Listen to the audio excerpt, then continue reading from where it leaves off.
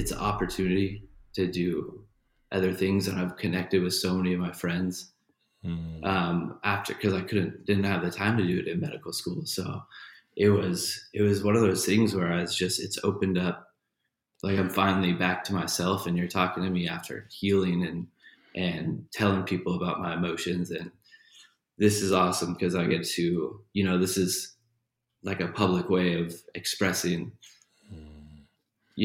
what I've been going through.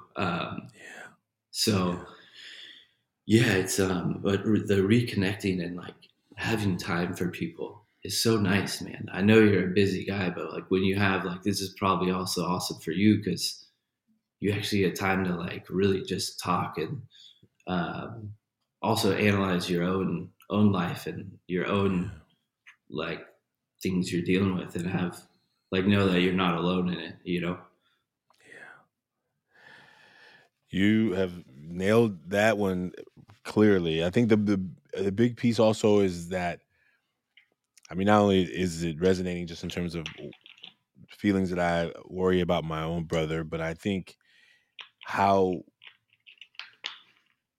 much I believe that we need a space to not have to constantly have to keep exchanging mask for mask, right? The family mask, the work mask, the career mask, the responsible mask, the homeowner, like all these pieces and places we play. And sometimes I've heard young people say in the work, sometimes you forget like who you really are, because everywhere you go, you're having to be who they need you to be there.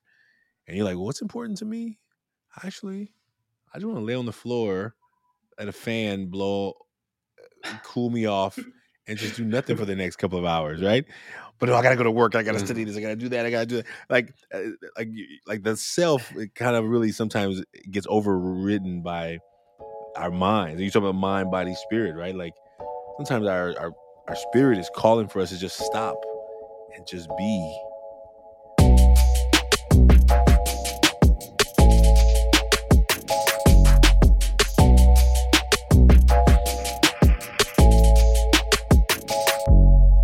Welcome to the Taking Off the Mask podcast. My name is Ashanti Branch, and I'm really glad you've joined us. Today's guest is Scott Messier. Man, I am so glad about this conversation for you to hear. This has been an interesting theme of what we're doing in this podcast.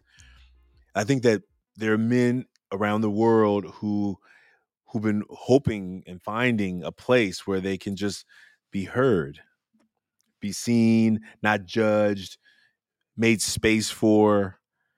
And you're going to hear Scott tell some of his story. And not only do I resonate with some of his story, there's a part of his story that I'm scared about. Like, and you'll hear it in this conversation. You'll hear him talk about his brother. And you've heard me talk about my brother in these conversations. And I haven't seen my brother in about a week and a half, maybe a week.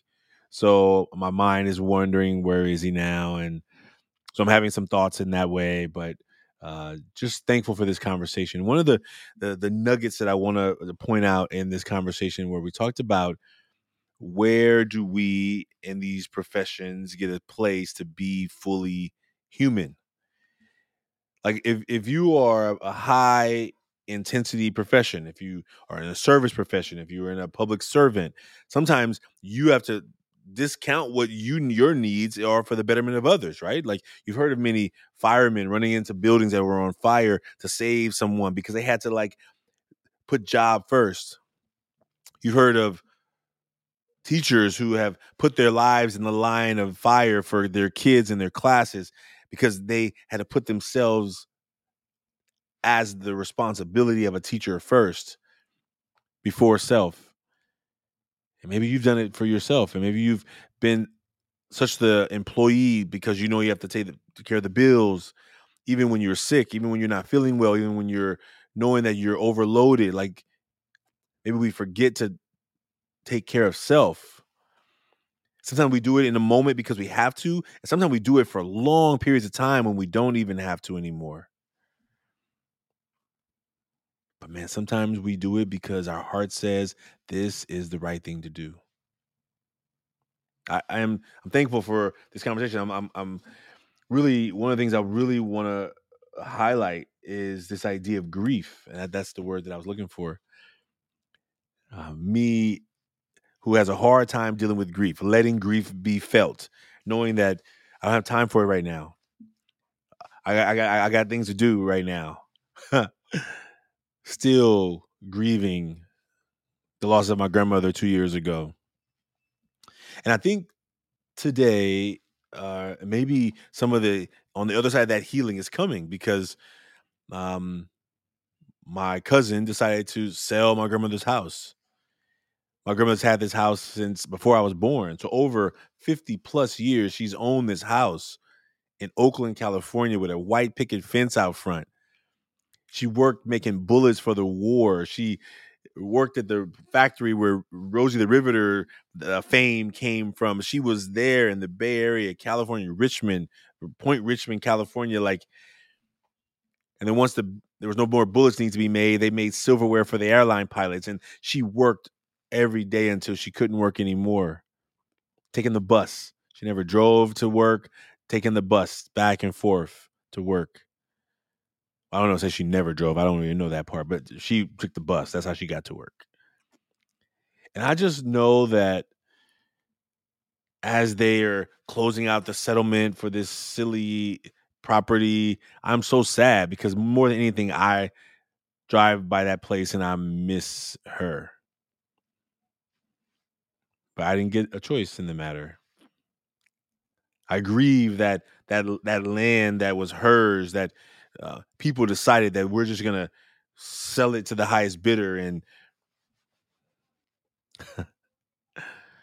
maybe you've experienced that on top of the grief, then I have to deal with the grief that gets brought up by this. So I resonate in so many ways with not only the loss, but also the additional losses that come along the way. When people began to operate out of their intellect instead of their heart, or maybe they've shut their hearts off so they don't even have the feeling from the heart coming. All that to say, as I know, what we get a chance to talk about in these episodes is real stuff. And I didn't talk about that during this episode, but I'm sharing that with you here now. If you haven't yet made a mask, I invite you to do that. We're moving towards some really exciting things coming up, and I really want you to be a part of this early phase of this work. 11/11/22, November the 11th of 2022. This is a save the date. Save the date. Whether you're going to be live here in the Bay Area or you're going to be online watching, we're going to have a relaunch of the Million Mask Movement. And these conversations we've had with men, not only these 100+ conversations on the podcast, but the thousands and thousands of people around the world who have already made a mask. I want you to let somebody know about it. Tell somebody about it. Follow us on Instagram at EverForward Club or at Branch Speaks, and you will get all the details to be coming out soon on Facebook, Instagram, Twitter. We look forward to you being a part of this movement with us. If you've made a mask already, you're a part of it already. And all we ask you to do is tell someone about it, because when they make a mask and they get inspired and they tell someone, that is how we will grow this movement. And we can't do it without you. So thank you so much for listening. Have a great day wherever you are in your day. Thank you for listening. And if you know anyone that we should be talking to, if you have not reviewed or made a comment, I just learned how to make a review the other day. So I've been asking you to make a review, and I didn't really know how to do it myself, but I know how. And it's actually really easy. And I'll do that on another episode to tell you how. But if you could just go to wherever you listen to podcasts, scroll all the way to the bottom once you're on the Taking Off the Mask podcast, and you can just give us a 5-star review. Make a comment. Write a review. Let us know how we're doing in your thoughts and what you want to see. And anybody you want to recommend it to, please do that. So thank you for this long intro.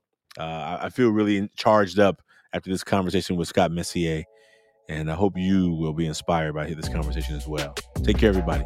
See you soon. Bye now.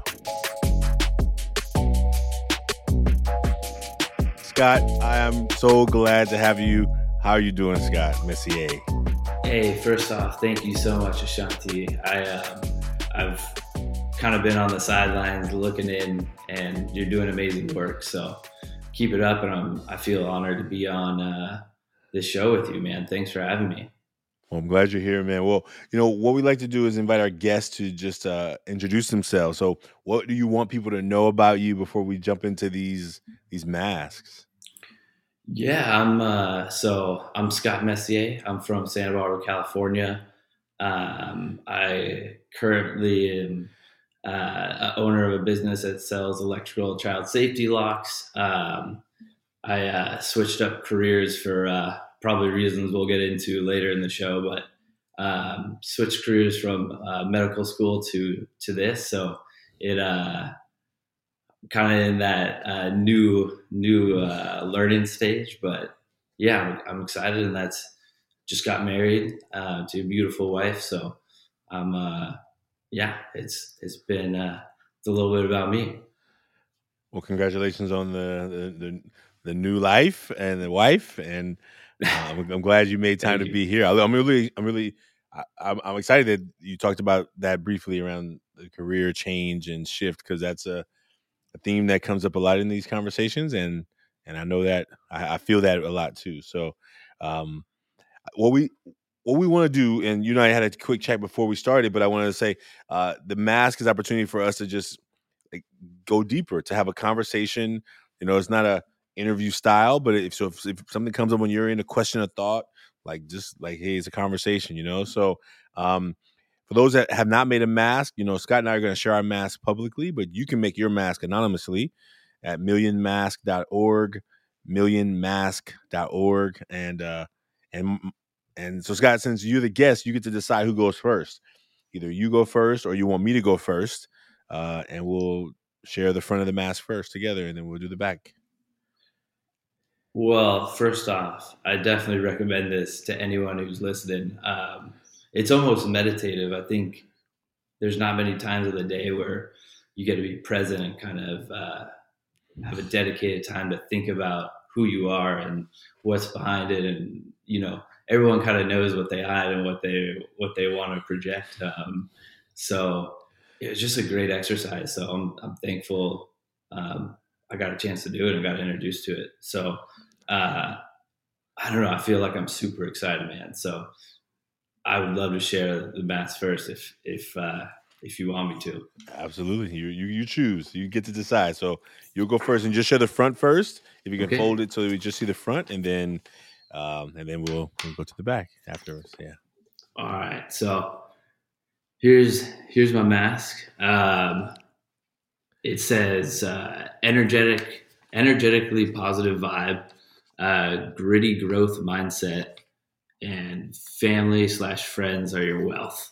So I don't know if I can get that up close. I'm a man of little words, as you can see. That's awesome. I love the design. It's like a Spartan mask. Yeah. You nailed it. One of my favorite movies is the movie 300.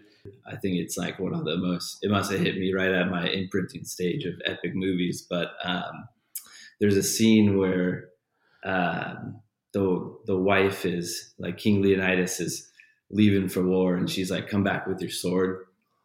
And the narrator is like, he doesn't say anything, and then it narrates the wife's thoughts, and it's like she knew that he had to be strong for his men and not show any weakness, and so he didn't say anything of "I'm going to return." He just said, "I love you," and then he went off, keeping that kind of just image of a king, right? You can't look weak.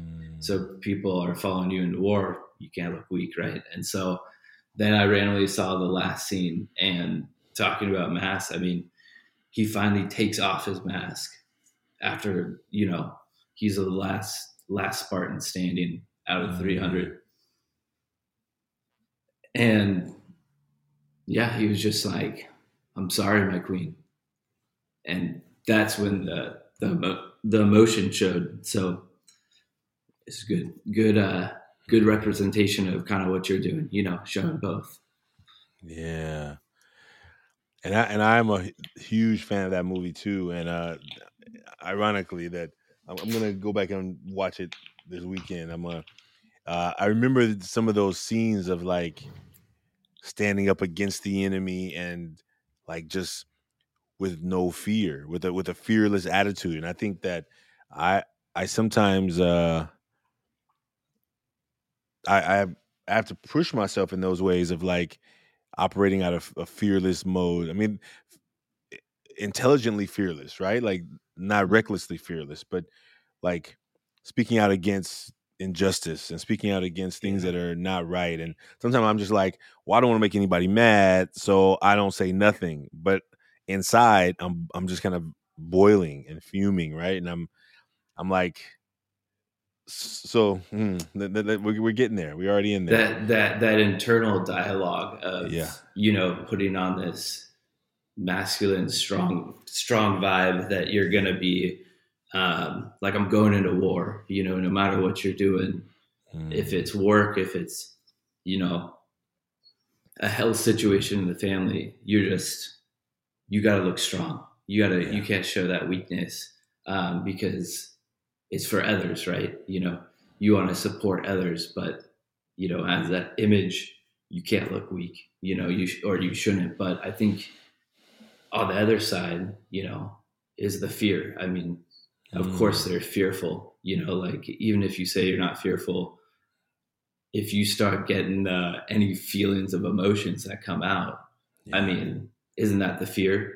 And then I think it was some TED talk where it's one of the like biggest lessons I learned is when you're stressed out, your blood vessels, vasoconstrict. And so if your mindset says, hey, this is my like go-go juice, like this is my body just getting ready for this stressor, then your vessels, your blood flow increases, but your vessels don't shrink. Whereas if you're like in that sympathetic fight or flight, rest and digest, if you're nervous, then those constrict, and that's when you start, breathing fast, hyperventilating, and it's crazy how much the mind can, like, oh, I shouldn't. It's like okay to be fearful, This is just me.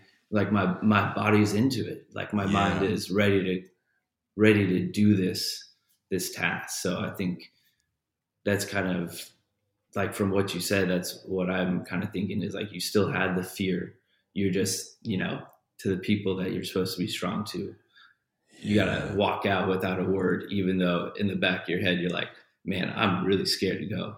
Well, I mean, I think it's also the fear of like, I mean, I think we're going to, let me show the front. Cause I think the back is going to hit that. Cause I think preempting what's going to happen on the back, I talk about fear, right? Because I have a lot of fear that I don't really talk about, that I keep behind. But here's the front. This is I don't know why I drew this mask today, but I think because I think I have an idea. So I wrote funny, serious, hardworking, and those are three of my go-to like words. And I've never drawn a character wearing a mask before. This is the first time in hundreds of masks I've drawn. And today, I was talking to a school, and the director who's bringing us in to do some work, he was like, "Are you sure you want to talk about like masks? Like, do you think we want to maybe describe it another way? With all the COVID stuff." And I remember like I've answered this question many times over the pandemic. Like our workshop is called "Taking Off the Mask." So I was like, I was ready for the question. I was ready for it. And I'm also in this like consulting partnership where we're trying to create a marketing campaign for the Million Mask Movement. And they're like, they asked the same question, right? These consultants are like, do you think you want to think about like another way of describing it without talking about mask? And it was laughing because this educator did the same. And I'm like, well, how do we help people recognize that we're not talking about these masks? These, we're I got a lot of fancy personal protection masks, like I got I got designer ones. The luchador, nice. Yeah, that's sweet. But it's not about this. Yeah, exactly. Yeah. And I love it. And I think wrestling is a great way of thinking about these masks, right? Like this is just a physical representation of, I think, masks we were already wearing, right? Like when we show up to a place and we be who they need us to be, and we know that deep down we're like, I don't even want to be here. Like, I'm not even having no fun here. I'm like, why am I even here? But we got to be there for work or for fun or for family or whatever. And how often do just become a new representation of being what people need us to be in a certain given moment, No, and that's been the work. That's been the work. I mean, just, I don't know about you, but when we first started going out, started wearing the COVID mask, when you go out, only your eyes showed, right? So no one really saw you. So you're almost like I mean, that's what bandits do, to superheroes. Like, in a way, that was a mask for everyone. And you, I don't know, it's at some points it's like, oh, no one knows me. Like, no one can really know who I am. So I can just, be who I am. And I think it's almost like a symbolic representation of the masses showing our fear. It's just, we're supposed to go out in the world and, have this fear constantly that's been like told in the media. And it's almost like, if you're not fearful, then what are you doing with your life? Like, you should be fearful. Like, that's why we're wearing the mask. Like, can't you see? And then, I mean, I don't know. I think it's a representation, because I always was like, wow, like, if I walk into, like, when I was in the hospital, patients only see your eyes. They don't really see your face. So, like, if you ever take off your mask, they're like, whoa, like, I didn't think you looked like that. I envisioned you somewhere else, like,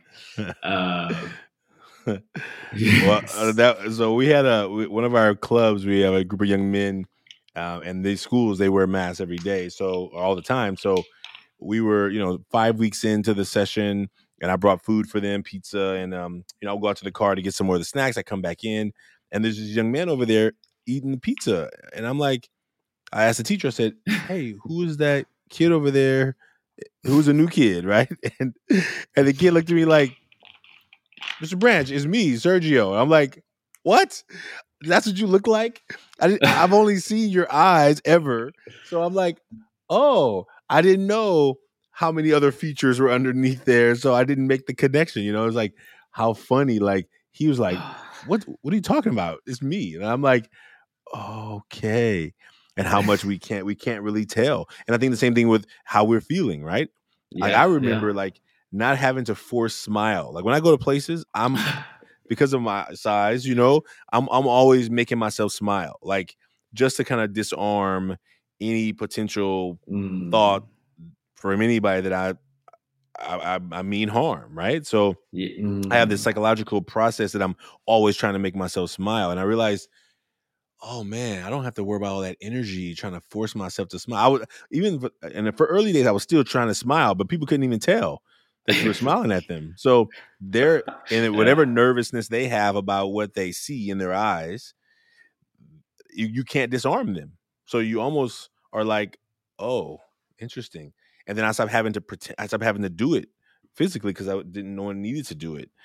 But it was a really interesting thought, like how, oh man, there's a lot less to worry about on myself to go to the grocery store or go whatever. Yeah. Just go do what I got to do and come back and not worry about, because all they can see is my eyes. If you have expressive eyes, so.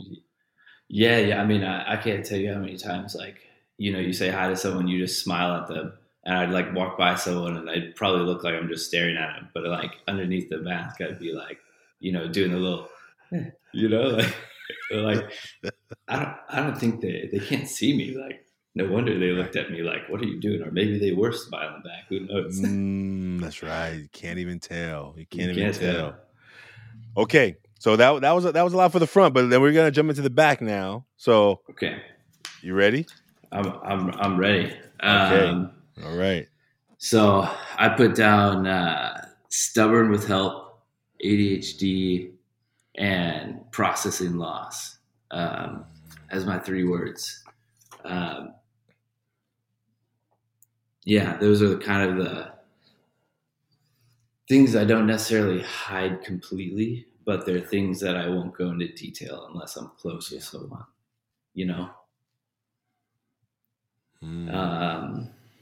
like the stubborn with help. I mean, I love helping people. I'm the type of person where, I'm going to go out of my way to help you if you're a friend, family, or just in need of help. But when people ask, "Oh, are you, like, do you need help?" I'm always just like, "No, I don't want to put that burden on them." So, no, I'm good. I don't. Yeah, I'm good. Like, everything's perfect, like. But I think as I mature, I'm realizing you can't do it alone, and it's really nice to have just people you can go to for help, and you feel comfortable that they're not going to judge you or have a image that now looks down upon you because you're asking for help, right? So that's where the stubborn with help comes from. Yeah. I think it just, as you analyze yourself, you try to surround yourself with people where you can be vulnerable and can get that help, But if you're not in that environment, then it's really challenging to be like, "Hey, I don't know how to do this," or can you just show me? Like, that's really hard to do. But I kind of like give myself opportunity to be like, "Hey, I want you to, if you don't know something in a store or something, just ask, It's okay. Like, it's not a problem. People aren't judging you. They're probably wanting to do the same, Oh, that's so huge. That's so huge. And I resonate with that a lot. I think I'm gonna so I'm gonna connect it as I share these, because that asking for help is a big one. Maybe it's gonna come out here. So I put self-doubt, worry, and I put fear of, and sometimes I'm not sure between whether it's fear of failure or fear of success. Sometimes I wonder how challenging it may be to not be able to go to the store and just go be wearing whatever I'm wearing. And I mean, maybe some people don't have to think about that. I mean, maybe the famous people don't think about that when you see them getting chased around by the paparazzis or whatever. But I think the idea of like what is the feeling of I don't know. I sometimes wondering, I don't want to be a failure. Like, I have huge goals for myself and huge expectations of what I want to create in the world. And then I'm sometimes like, well, I don't want to be like, I feel worried that if I don't post every day, or if I don't, then I'm going to then you make something happen and then all of a sudden you don't keep it, right? It's like a non-consistent, right? And I think I think about that a lot. I think about that when I judge myself about, how I think, how I let social media's power get to me, even though I'm trying to help people not be sucked into that, because it's powerful. There's dopamine in there. There's drugs in there. There's natural drugs that is like, oh, somebody liked that thing, somebody or whatever, and oh, they didn't like that thing, right? And how I have to watch my own self, because when I first found out about the little heart on Instagram, the little heart thing, I didn't even know what it was. I had no idea. Until a teenager told me, "Oh, dude, heck of people didn't like your thing." I'm like, "What? What are you talking about? How do you know that?" I didn't even know it before. So I was actually posting random as possible, because I couldn't even tell that there was a place to look for that stuff. And then when they told me that, I remember the next time I opened it up, I remember I was on a BART train, and I was on a metro, whatever you have in your city. It was like a good old metro. BART, yeah. And I opened it up, and I was like, what the heck? And the heart didn't light up, which meant that no one had liked the last thing I posted or whatever, right? And I'm like, and I remember feeling like that tension rise up, and I'm like, what the heck is happening? Like, without even knowing it, I never looked for it. And once I knew it was something there, that was another hit of dopamine, like, I was always looking for it. And I realized, oh man, do you know how powerful it is? I mean, I'm an adult. Like, you know what I'm saying? I'm an adult. I got a job. I got a car. I got insurance. Like I'm not hunting for like, you know what I'm saying? Like, I'm just making those are just 3 anecdotes, right? But imagine a teenager who only has this idea that this is my value worth, right? Like Oh my value yeah. worth is this is what I have no car, I have no job, I have no career, I have nothing, and no one likes my stuff too, right? Like Mm. I really realize, oh my God, I don't know. I can't imagine what kids are dealing with. I mean, I can hear them tell Yeah. me, but I can't imagine. Like you and I talked about being freshmen in college. There's I had no cell phone. There was nobody tracking where you were. There was no. I hope I would meet up with each other. It was like you just operated kind of with people in communication directly. It Yeah. wasn't like I was communicating with people all over the world and wondering whether they were gonna be impressed by my thing or get they were gonna show me some social capital by telling me, oh, I like that or comment, right? And I think that sometimes parents, I think, also miss that when in my work, like, and teachers miss that our kids are Yeah. dealing with something we most of us did not have to deal with.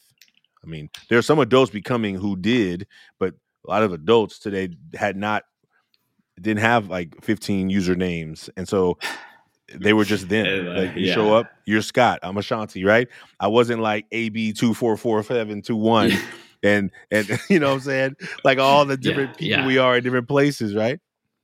I think it's so interesting because while you were talking about the likes and the different way we interact with social media, I think the people who express like what's inside they can become very vulnerable, and like most people, I think it depends on what you're looking for in life. Like I think when you're going through loss and a hard time, you Yeah, look at those influencers that only show the good times and yeah, not the bad times. But then when you're doing well, you have more empathy for people who, you see a post of someone homeless or like, yeah, yeah. helping someone who's less fortunate or, That's right. you That's right. know, but then when you're in like that poverty mindset, all you don't want to see like other people's sadness. You want to see like what you want. I want to be Yeah. happy, so I'm going to look at the house I want, or like how do I get this quick money. But then when Mm, you are comfortable, you kind of look at, oh man, that dog only has 3 legs, and like I want to help. And it's so interesting because it's kind of we use it the way that our mind wants us to use it. And it's mm, I can't imagine the struggle right now with teenagers with social media. I mean, it was already awkward enough and hard enough to figure out who you were in your immediate high school, and now you have the mm. world, and there's a lot of people who just, unfortunately, their goal is to make other people feel bad, and Yeah, then yeah, you're exposing children to that. And um, I think it's going to happen either way, but maybe it's the parents' lesson of, hey, like you get to choose at what you look at. yeah, Like you get to, like, you're going to experience people just showing the good, and they're never showing you what you're dealing with too, the hard stuff, because that's not what they want to project. That's the mask that we have. Like, yeah. if you're a bodybuilder, that's all you're trying to do. And before the likes, I'm curious to ask Mm. you, did you feel like it was almost better because you weren't even thinking about what other people thought? You were just expressing yourself and seeing if you were authentic, and seeing if people thought that authenticity like was the reason they'd be listening.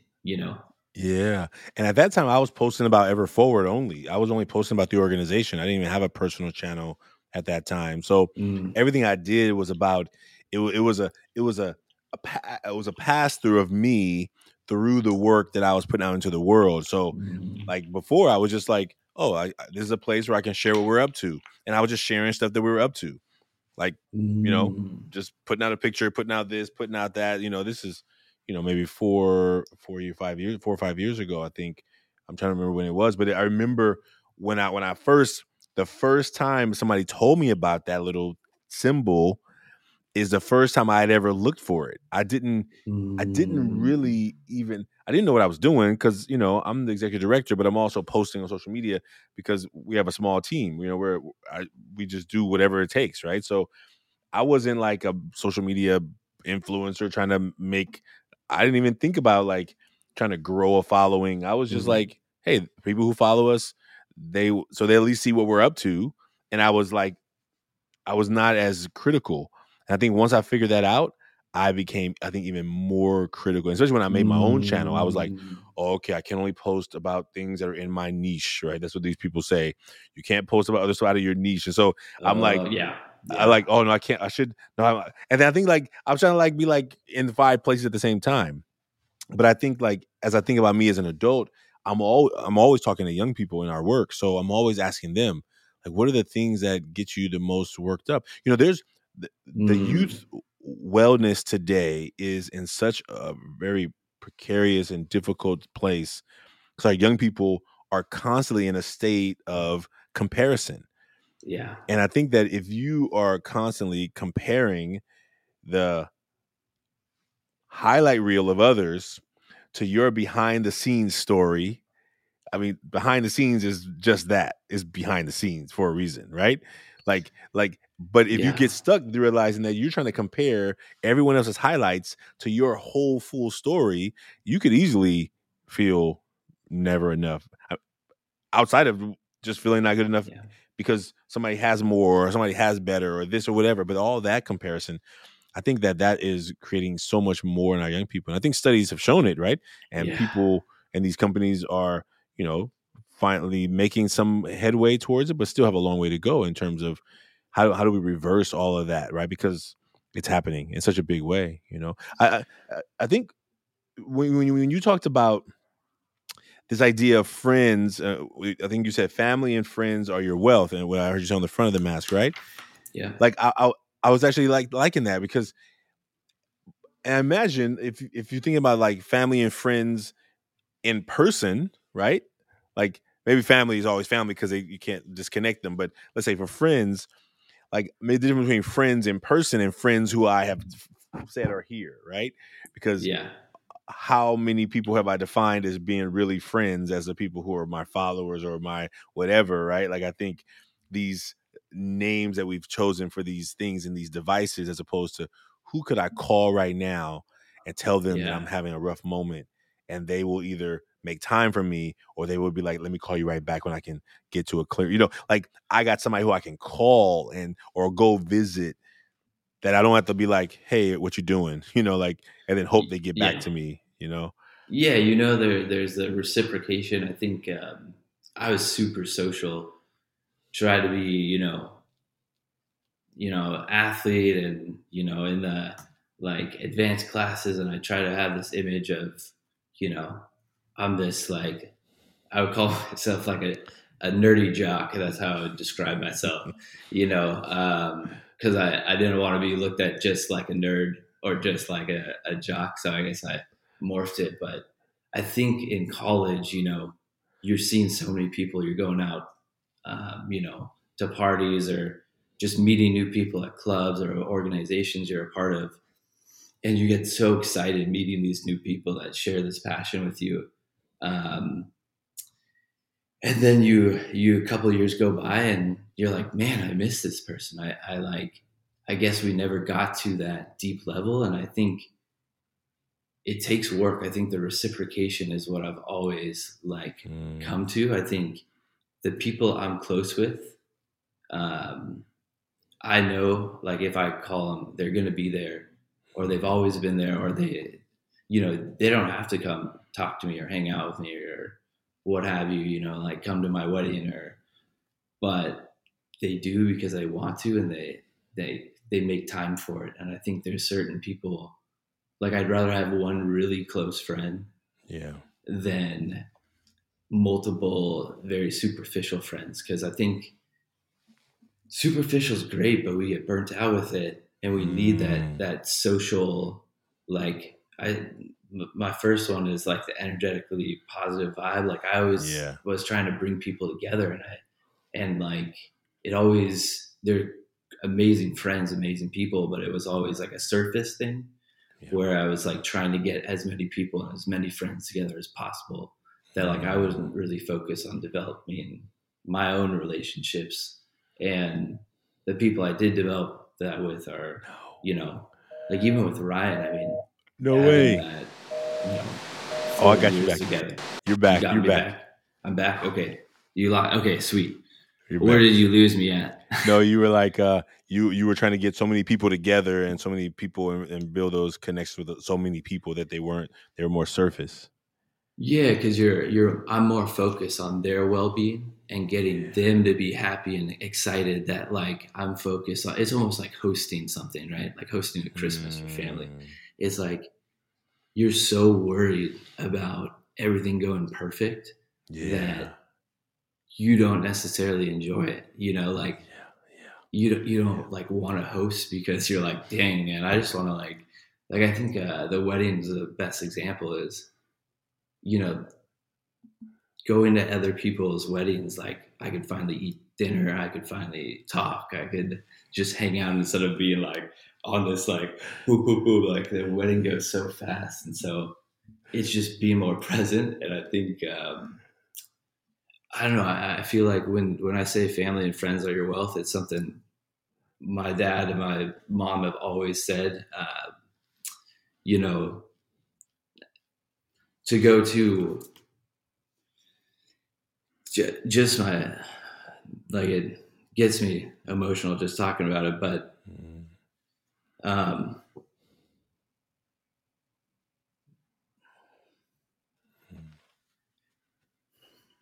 I think growing up with my excuse me, so my older brother Chris is a cancer survivor.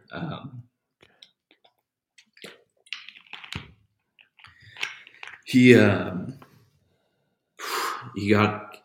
leukemia when he was 6.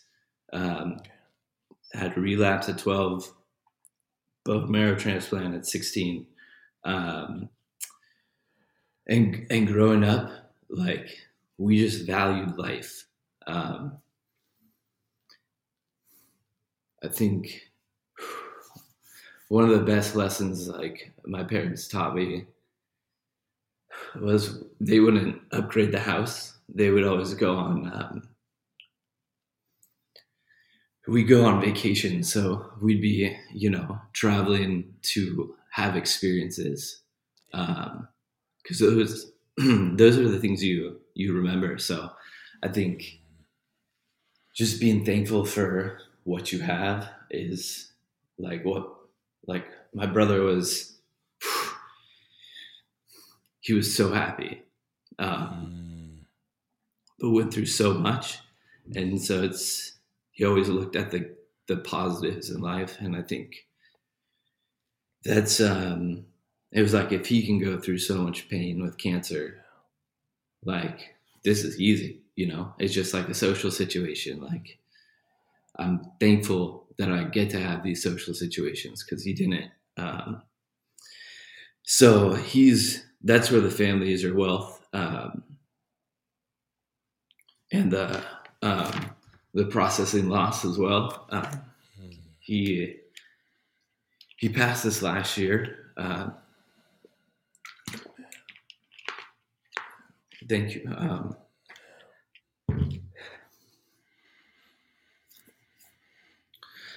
Yeah, so he was cancer free for I think almost 20 years. After that bone marrow transplant, and went to a dental appointment, saw abscess, got squamous cell carcinoma of the jaw. And we kind of knew something like this was going to happen just because all this treatment, radiation, chemo, you know, directly to his CSF, you know, back in the day. And it was the mouth is highest turnover of cells. So that's where typically a lot of cancers come if you've had those treatments. And so unfortunately they found it. And then long story short, he had a couple surgeries, lost his ability to speak, to talk, to eat. And so with like him during when we first found that out, I was, you know, end of first year of medical school.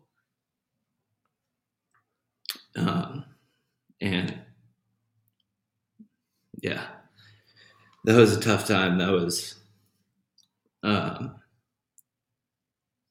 like COVID, so we couldn't see him.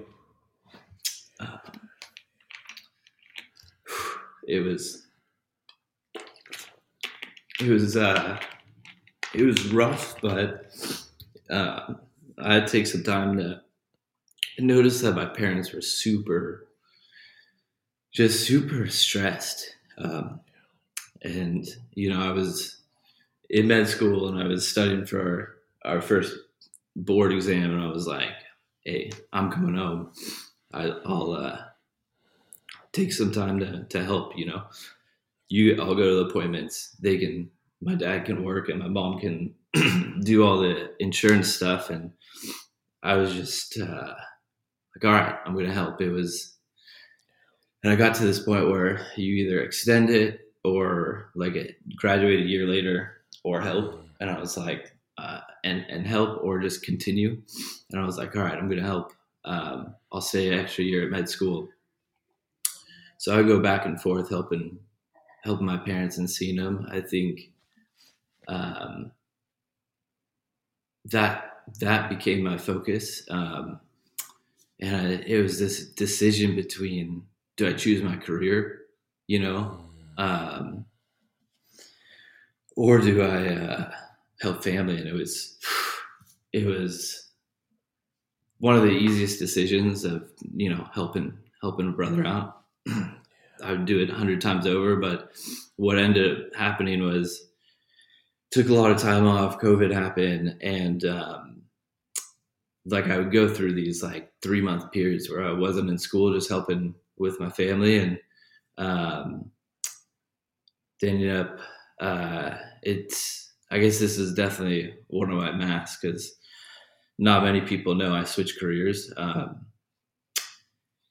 But basically, yeah, the first exam, technical difficulties, took like 4 months to get petition, get to retake the test, pass that one, and then was like out of connection with the hospital because of COVID. And I since having ADHD with education, I've always been a tangible learner, and so I didn't have OB-GYN or pediatrics, and so I'd never touched a mom as far as learning how to treat a mom, and then also pediatrics. Didn't get a chance to touch any treat and diagnose any kids, and so that I failed my second board because of that. And is just pediatrics and OB-GYN were like super low, and I was like, oh man, so I tried to get the tangible experience, couldn't get it. Had to take more time off, and basically the school was was just like, you gotta pass and that's it. And so ended up not passing,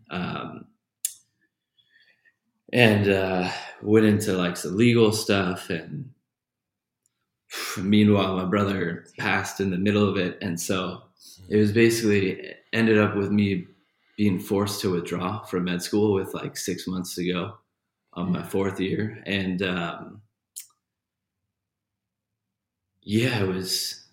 it wasn't the result I expected, but I was so thankful for the extra 2.5 years I got with my brother.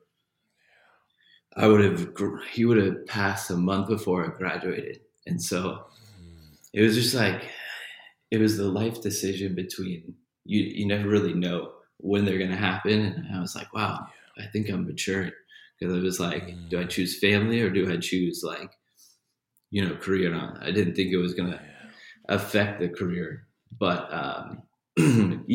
got forced to withdraw with no more opportunity to go back in. And so it was that stress of going through, helping my brother out and him passing, and medical school is already stressful in itself. So it was a crazy experience. But I guess that's kind of where, the stubborn for help comes back. My wife was at the same medical school, and she super she was there for me. She was we weren't married at the time, but dated for 9 years since UCLA. And so it was nice having her support. And it's just, I mean, in med school, the image is all, you got to be, you're a doctor. Like, you have to be a superhero, right? Like, you don't have problems, your patients are your problems, and you should be fine. And so I haven't told most people in my med school because I felt like it wasn't respecting my brother's situation in a way, but I think it's also, looking back, I'm like, it's okay. Like, what happens. And I definitely believe it was, it happened for a reason, having that choice to go help. And I mean, I have no regrets, because it kind of, like, that's family, Family's going to be there for you, and they're still there for me now. And it's kind of they kind of went through a lot of, the mask. And even with education, one of the hardest 9-hour exams, you got to do like 44 questions in an hour, and you have that 9 times. I mean, even with that, as like someone with ADHD, I'm finally coming to peace with that. I know in the education system, ADHD is looked at as a disadvantage, but I've never really viewed it that way. It makes me who I am, and it just means that, it's one of those diagnoses that it's like you can use it to your advantage. Everyone, there's not one way to learn. It's not just because you can't sit still in class doesn't mean you can't be an academic. Just maybe you need to stand up and but I've come to peace with or I'm coming to peace, I think, with ADHD and the stigma of, am I failing these tests because, my ADHD, or is it because the actual situation going on, I didn't get to tangibly learn, like, a clinical exam for, a clinical board exam and never seen the patients. It's hard to pull from that memory bank. And so I think there's challenges with it, but I mean, I have no regrets, because at the end of the day, chose family. And now this new safety lock is what my brother and I wanted to do. Even during med school, I was just going to do it after med school. So he's been my motivation has started up, and we even are giving stickers that's, in memory of him. And he was always helping people. And so I wanted to do something that would, help and protect the pediatric population. So that's kind of, I want to hear more about that. Before we move on, I just first want to honor you for sharing your story. Like, thank you. I was trying to figure out words. There's no words, but I want to appreciate you. And are you willing to say your brother's name? Yeah, Chris Messier. Yeah. Hey, there you go. You nailing it, man. He was one of the most awesome guys you could ever meet. And thank you for those words, and listening. I think having seen your presence in the conversation is the best gift you can give someone who's dealing with the problem. Is just being there to listen. So hey, it's also cathartic for me, because I need to, as I heal, it's part of me, and it's what makes me who I am. And oh man, I feel like if I wasn't emotional about it, it wouldn't mean as much. And it's okay to show those, show that it's fearful and you can be weak in those situations and that people are there to pick you up. So, yeah. And it takes so much strength. I think it takes so much strength, although we may have been taught that it is weak, but it takes strength to like address what we really feel, right? I think the easy part is to be like, I ain't showing that, right? Like I'm not talking about that. I'm not, right? yeah. And I think that a couple of weeks ago we had another man who spoke of loss of brother, and I'm the oldest. When you talked about like as a doctor, you don't have problems. As the big brother, you're not supposed to have problems. You're supposed to be helping everyone else take care of the stuff. So I feel you as being, the younger brother who's trying to help the big brother who can't help but ask for help. He has no choice but to need to depend on someone else in those moments. And I know for me sometimes as a big brother, I don't want to burden my siblings with stuff. Like I try and keep it together, right? And I think that, so I appreciate you for just honoring him by serving him, right? In a role that he, yeah, that you were able to serve. And so, and the sacrifices you made for family, the sacrifice you made out of love, right? And I appreciate you for that. And thanks for sharing that story. And I hope, not a hope. I hope that people who heard that also will tap into giving themselves a little bit of care and honor and love around we're doing the best we can sometimes, even when it may look messy on the outside, right? Yeah. I think, I mean, I always, with the last name Messi, I always say things get messy. And I think, it's kind of been, I mean, the last 3 years have definitely been messy, but in a way that just, I think when you're not really forced to make these decisions unless you have a very challenging situation that brings it up, and I think it's hard for others to understand. And I think half the time I don't want to, sound negative or, bring someone's day down or, like I'm always that positive guy, like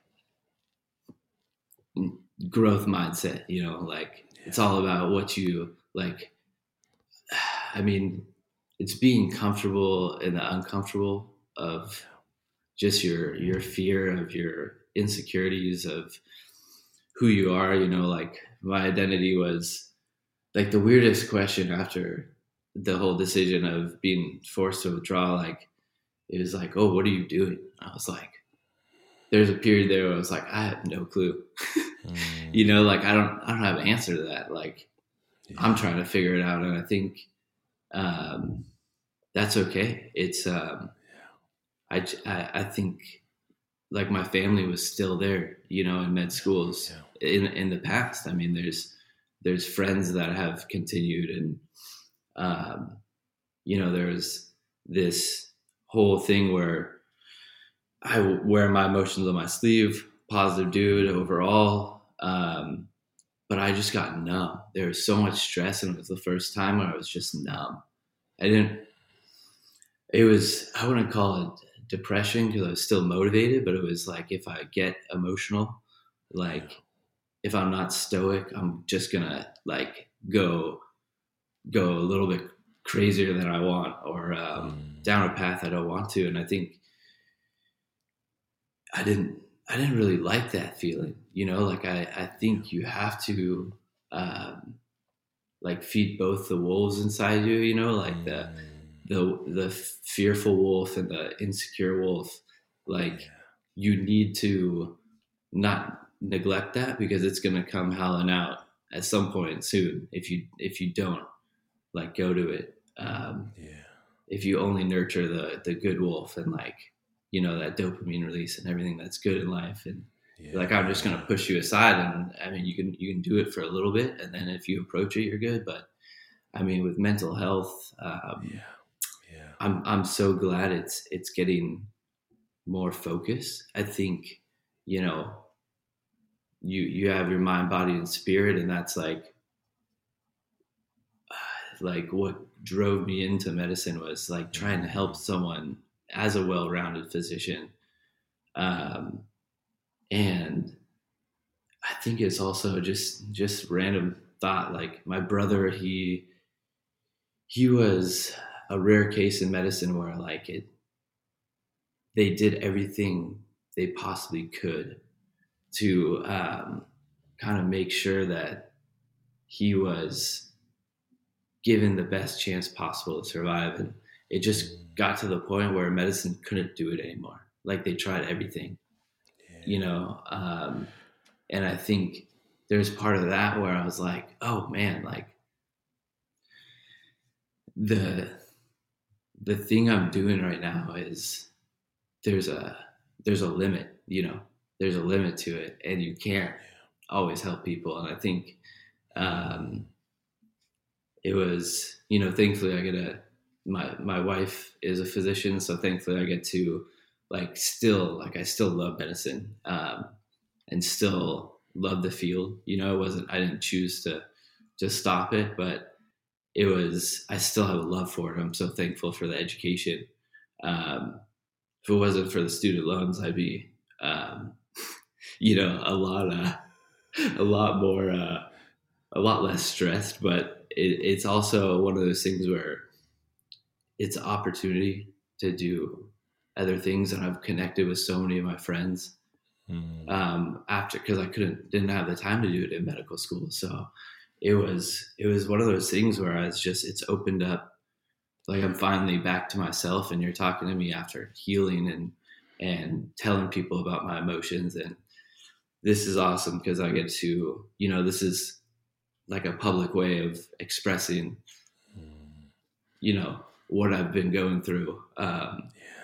So yeah, it's, but the reconnecting and like having time for people is so nice, man. I know you're a busy guy, but like when you have, like, this is probably also awesome for you because you actually get time to like really just talk and also analyze your own life and your own like things you're dealing with, and have like know that you're not alone in it, you know? You have nailed that one clearly. I think the big piece also is that, I mean, not only is it resonating just in terms of feelings that I worry about my own brother, but I think how much I believe that we need a space to not have to constantly have to keep exchanging mask for mask, right? The family mask, the work mask, the career mask, the responsible mask, the homeowner, like all these pieces and places we play. And sometimes I've heard young people say in the work, sometimes you forget like who you really are, because everywhere you go, you're having to be who they need you to be there. And you're like, well, what's important to me? Actually, I just want to lay on the floor, let a fan blow, cool me off, and just do nothing for the next couple of hours, right? But I gotta go to work. I gotta study this. I gotta do that. I gotta do that. Like the self, it kind of really sometimes gets overridden by our minds. You talk about mind, body, spirit, right? Like sometimes our spirit is calling for us to just stop and just be. But our mind's like, no, we gotta be something. We can't just be here doing nothing. We gotta be somebody, right? So our mind is trying to, like, right, and the body's like, I just want to go to sleep, right? And sometimes we our minds get so busy of trying to do. We're trying to protect us. It's not trying to hurt us. Most times, it's trying to like give us these hits of what it feels like to be elevated, what it feels like uh for people to see us in these lights. And I think you and I are going to have to have another conversation, because I think that your decision not only to make that choice, but also because it's all connected to all of our choices. But I think how you have had to navigate the new you, like the person you, when you were, may have dreamed that was going to be you, and the person who is becoming you, like, it's just a new season, right? It's a new season in the journey of ourselves, like, I think, and that's what I really am excited about in these conversations. I think that that's so important. I guess maybe just one question just out of this, as we, like, how have you been able, and this is something I battle with, I started off as an engineer and I became a teacher. What's happening? What's happening here? What's going on? Why are you making this choice, Ashanti Branch? Right? The intellect part of myself is like, what you said, what are you doing? Like, we made plans. You know what I'm saying? We worked hard for this thing, and then your heart is like, this is where I'm supposed to be. And the head and heart sometimes have a battle, right? Like, and then we have to decide, like, okay, the wolves, right? Which one are you feeding? Am I gonna keep feeding my head to get this thing that makes me look good to other people, or am I gonna do this thing to feed my heart, which lets me feel good to me? And I think that's I think you nailed it. I think there's when you talk about all the ways that today we relax, it's like, you're going out in nature, you're getting a massage, go to like a yoga class or a meditation class, and like a vacation, right? You're going to a beach and just to like relax by the pool. And I'm just like, our lives have gotten so busy as humans, at least in the States, that what we did naturally and what comforts us naturally, like just being out in nature, like, the Central Coast, like you can just go out in nature and be present, and you feel yourself. You feel just like you can see the world. It's not this like tiny ball that's inside your head. Like you notice that you're just part of it, right? You just, you look out at the ocean, it keeps going, it's infinite. And I think we get so caught up in, like, I think one thing that got me through my whole brother's situation is I would, with the big decisions I had to make, I would go up to Avila Beach, and there's like a little bench by Shipwrecks Cove. You probably like have been there, and there's a little bench, and I would just think, and I'm like, like, who are you? Like, what is the best decision? Like, there's no answer for why this is happening to you. It's just happening. And I think trying to do my best job of having less of that emotional impulsive reaction, less of like, I got to do this, I got to do that. Like, what if I, like, I mean, even after the decision, I would sit up there and be like, all right, like, you're not doing medicine. Like, decision's been made, but you would think I just, that's when I would break. But it was like, man, I'm so happy that this thing's done with. Like, I have been stressed for 3.5 years, and this is finally the end. Like, it might not be. I'm not going to become a doctor, but like, now the world's my oyster. Like, I have autonomy. I mean, I've always wanted to run my own business just because of the autonomy, and so it's been so nice because I've been able to go back to who I am, and who I was, and I didn't lose myself in all the chaos. But I think it's so hard for people to purposely schedule in a time to either like talk to a friend, like make plans to hang out with a friend to go into this deep stuff, or meditate, or work out, and just be present and see, like, you can't process it while you're just like on the surface. You got to like take a deep breath and look at it in a neutral sense, you know? And that's what they're like finding out with a lot of psych patients. Like meditation is working, and other like treatments that make you present.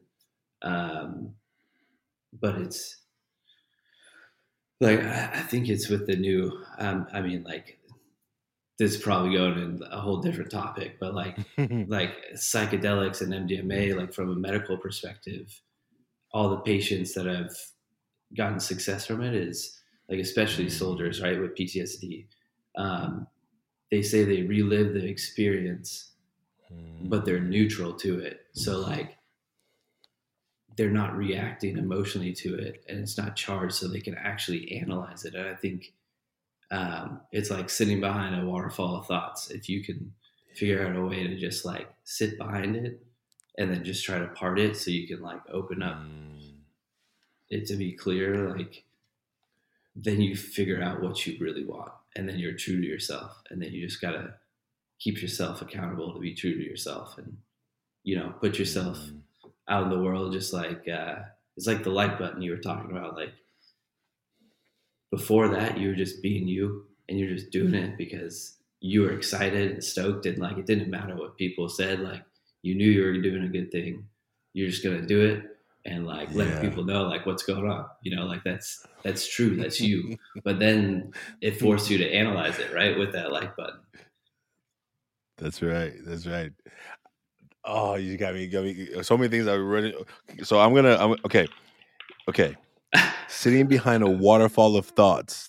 That is a beautiful metaphor, and sitting behind a waterfall of thoughts. Like, how often do the thoughts get stuck? Right, which is that part, right? Like, so I was actually, as you were speaking, I was like, what if I take, like, I mean, this is like a game that you have to play, that I tell myself to play, right? Take a black piece of tape, and when I open up Instagram, where that little hearts thing pop up, just put a black piece of tape that's permanently there. So any other screen, I just can't see whatever that part is. But like, that part goes away, right? Like, okay, I don't even care what that looks like. I don't, because I know what I do. I know where I'm looking. I know where I'm like self-judging before anybody else gets to judge. I judge myself way more before anybody else gets to judge me, because if I put it out, I've already scrutinized it 8 ways of left, right, back, north, south. Like, I'm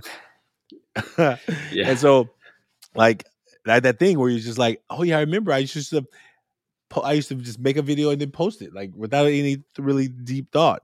But anytime I try to like work with the algorithm and work with the things and that, and I get to that place of stuckness. And so it's actually it's a challenge for me this weekend. I'm gonna put that as my challenge for this weekend. I'm gonna make something happen this weekend. Actually, you just inspired me. So sweet. Thank you for that statement. And I'm gonna just be like, I'm gonna enjoy it. And maybe I'll enjoy it more because I'm enjoying it, as opposed to like trying to make it what I think people need it to be. But that's what I'm going to do this weekend. And I'm making a post as soon as we hang up right here, something I've been wanting to do and talking about doing and committing to doing. And I've been holding back because I've been worrying about that stuff. And so, knowing that tomorrow's not promised, Scott, you've just inspired me in a new way today. Your authentic self is your best self, and I think when you are authentic, you get a chance to, like, that's when you're happiest, you know, like when you go out to the beach and you're, you know, at concerts a lot, or, you know, you're playing a sport you love, you're doing an activity you love, you're in that flow mindset. That's when it's like your true self, you know, and that's like what everyone is looking for. It's not the stuff on the screens. It's like events and things that make you fully present.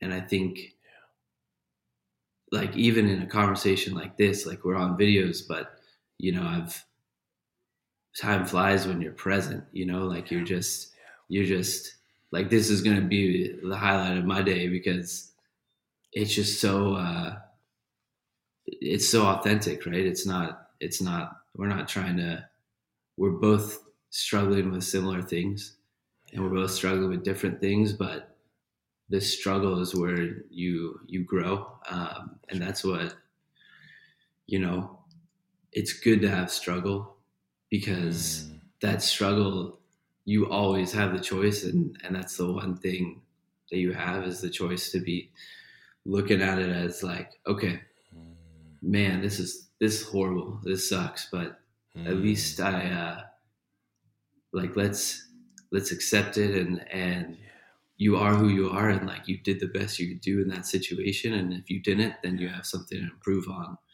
And like what I really thought about what would I want someone to do if I was in my brother's shoes, or if I'm in this friend's shoes, like, you know, what would I need? And if you kind of take a step back and be present and realize that, man, I'd be so thankful to be helped in a situation like that. And I know, like, my brother would be there for me if it was switch. But I mean, it's also just the life that I know and is normal to me, you know, in a way, like that's what's normal. Like, you know, my brother had cancer, and it made me thankful for life, and it made me realize that it's not about like how many friends you have, it's about the quality of friends. And um, just giving people the time of day and looking at the good stuff. Like, man, like I'm tired, but at least I woke up this morning, you know, like, and it sounds so cliche, but those simple truths are so important. And I think just simplifying it, you know, like that's the one benefit of ADHD is like I bounce back real quick because my attention goes on something else. So like I I wanted to be a lot of things on top of a doctor, and so now I'm like, all right, I'll be a business owner. That sounds fun, and I'll do it, you know, with a intention to give back to, you know, cancer societies that gave my family a chance with my brother, and anyone with like special needs, you know, like one of my buddies he's a special ed teacher, and I mean that being a teacher is already a hard job, you know, and you have a lot of important lives in your hands, and I think special ed is super challenging, almost more challenging than a quote unquote normal kid, right? But it's providing them the opportunity and showing them that, like, hey, they're like, I don't see ADHD as a dysfunction. I just see it as, hey, like if I'm not into it, I'm not going to pay attention to it. I mean, that's how it is. It's my attention is pretty good if I'm into it. You know, like you can't get me off it. Like I'm hyper focused. Like that's the opposite. I'm just, you know, I'm a yin and yang. You know, like you can't. I'm either like really into it or like not. I'm bored. You know, like Yeah. But well, man, tell your friend. I mean, I think it'll be. You mentioned that teacher. I mean, yeah, we definitely had lots of teacher conversations, and I love teachers, and there's so few men teachers. So I think let your friend know if you know after he hears your episode, maybe he's willing to come in here and have a conversation too. Because I think teachers are expected to, like doctors, expected to not have any problems. Go into class, you're in charge, and you can't even have a bad day because you're not supposed to be human anyway, you know. And I think that's they want to pay you like you're not human because you get paid like you're some kind of like added feature to the to the system as a cog in the wheel, and you don't get to deal with your stuff, right? Because you're not supposed to have stuff, right? And I think that's the part that is a hard part for all these professions that are in service professions, helping others. Sometimes people expose you to be superhuman, which I don't. which I get, but also it becomes a detriment to the people in those professions that they don't get what they need, Yeah, I'll definitely. Well, I mean, I'll just call him out so he actually comes on. But like, yeah, Matt Roberts is a huge. He's just he asking his motivation for working with special ed. It's like his reason is because I feel like I've gotten so much. Like, how can I not give back? Like I have the ability to help. So hopefully he can tell you his story and his reasoning in education. But yeah, I mean, he's also one of those guys that I talk to pretty much all the time. And similar to our conversation that we're having, you go more into how you're actually feeling, and it's okay to be vulnerable, and it's like being a man. Like I think it's more manly to have emotions and cry during The Last Samurai than it is to than it is to not. I think emotions make you human, and yeah, man, it's always a learning experience. It's just you got to listen to what your mind's presenting you. You better believe it, without a doubt.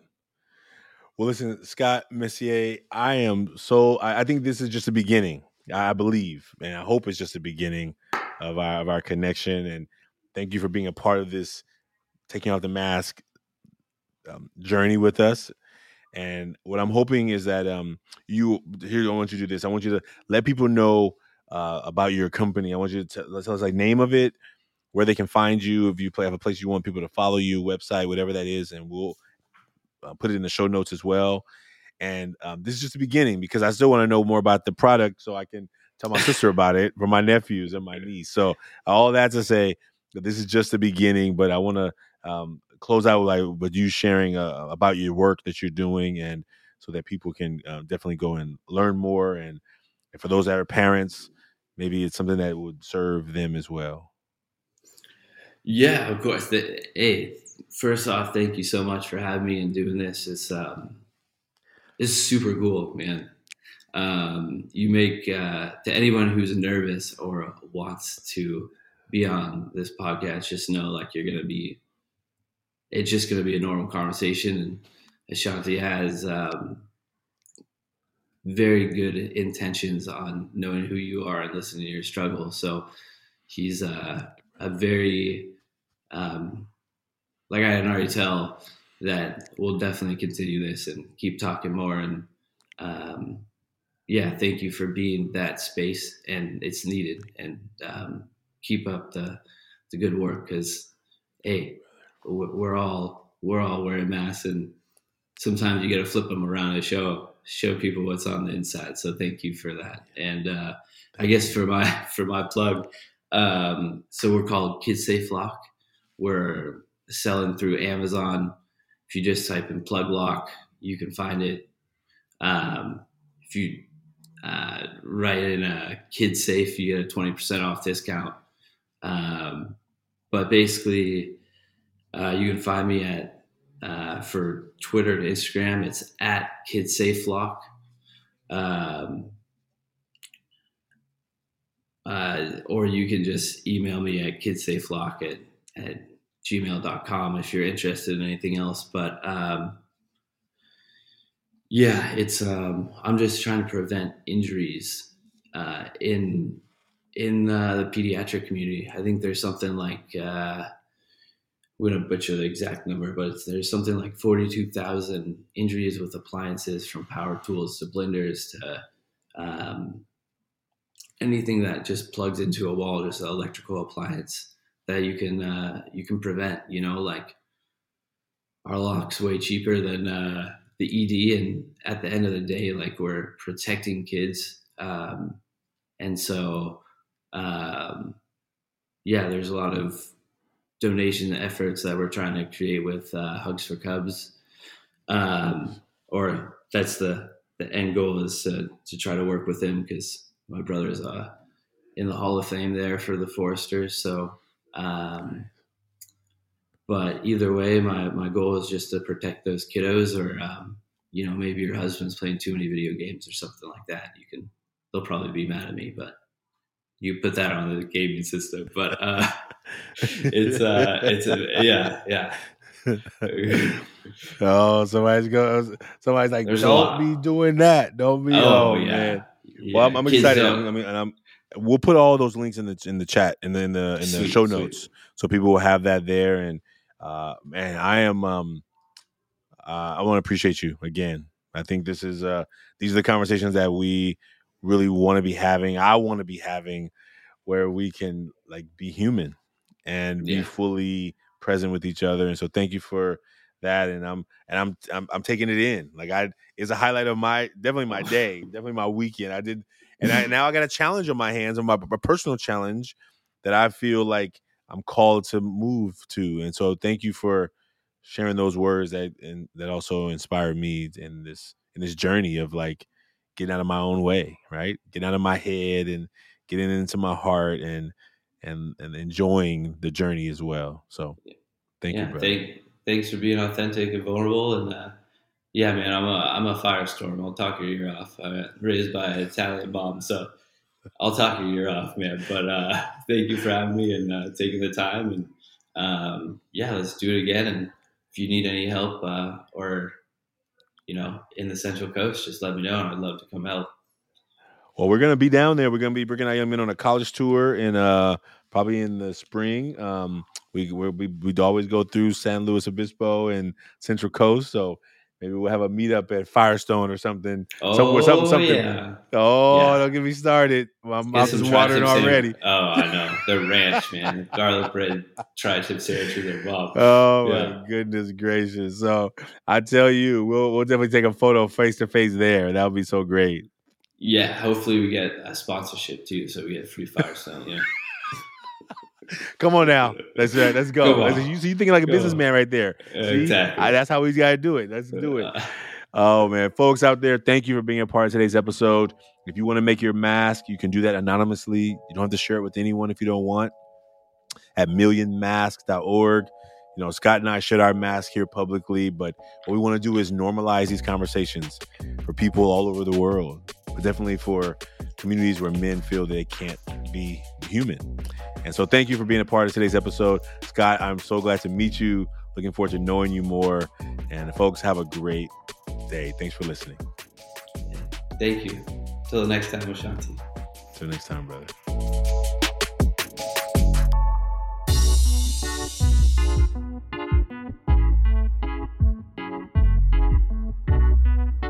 The Taking Off the Mask podcast is produced by Ryan Louie. Graphics are by Kelly Wong. And a special thanks to the team at Ever Forward, Vanessa Cortez and Choque Allen Alvarez. We'd like to thank everyone who's been a part of the creation of this podcast as we cross the 100th episode milestone and begin the work to the next 100. We hope that everyone who's been a part knows that they're a part of the Taking Off the Mask family. And we look forward to you being a part of it as well. If you like what you heard today, please subscribe, write a 5-star review, and share, as we look forward to continuing to have conversations that matter. Stay tuned for the relaunch of the Million Mask Movement on 11/11/22. That's November 11th of 2022. There's a math problem in there. You can find out more by visiting everforwardclub.org and following us on social media. Take care, and we'll see you soon.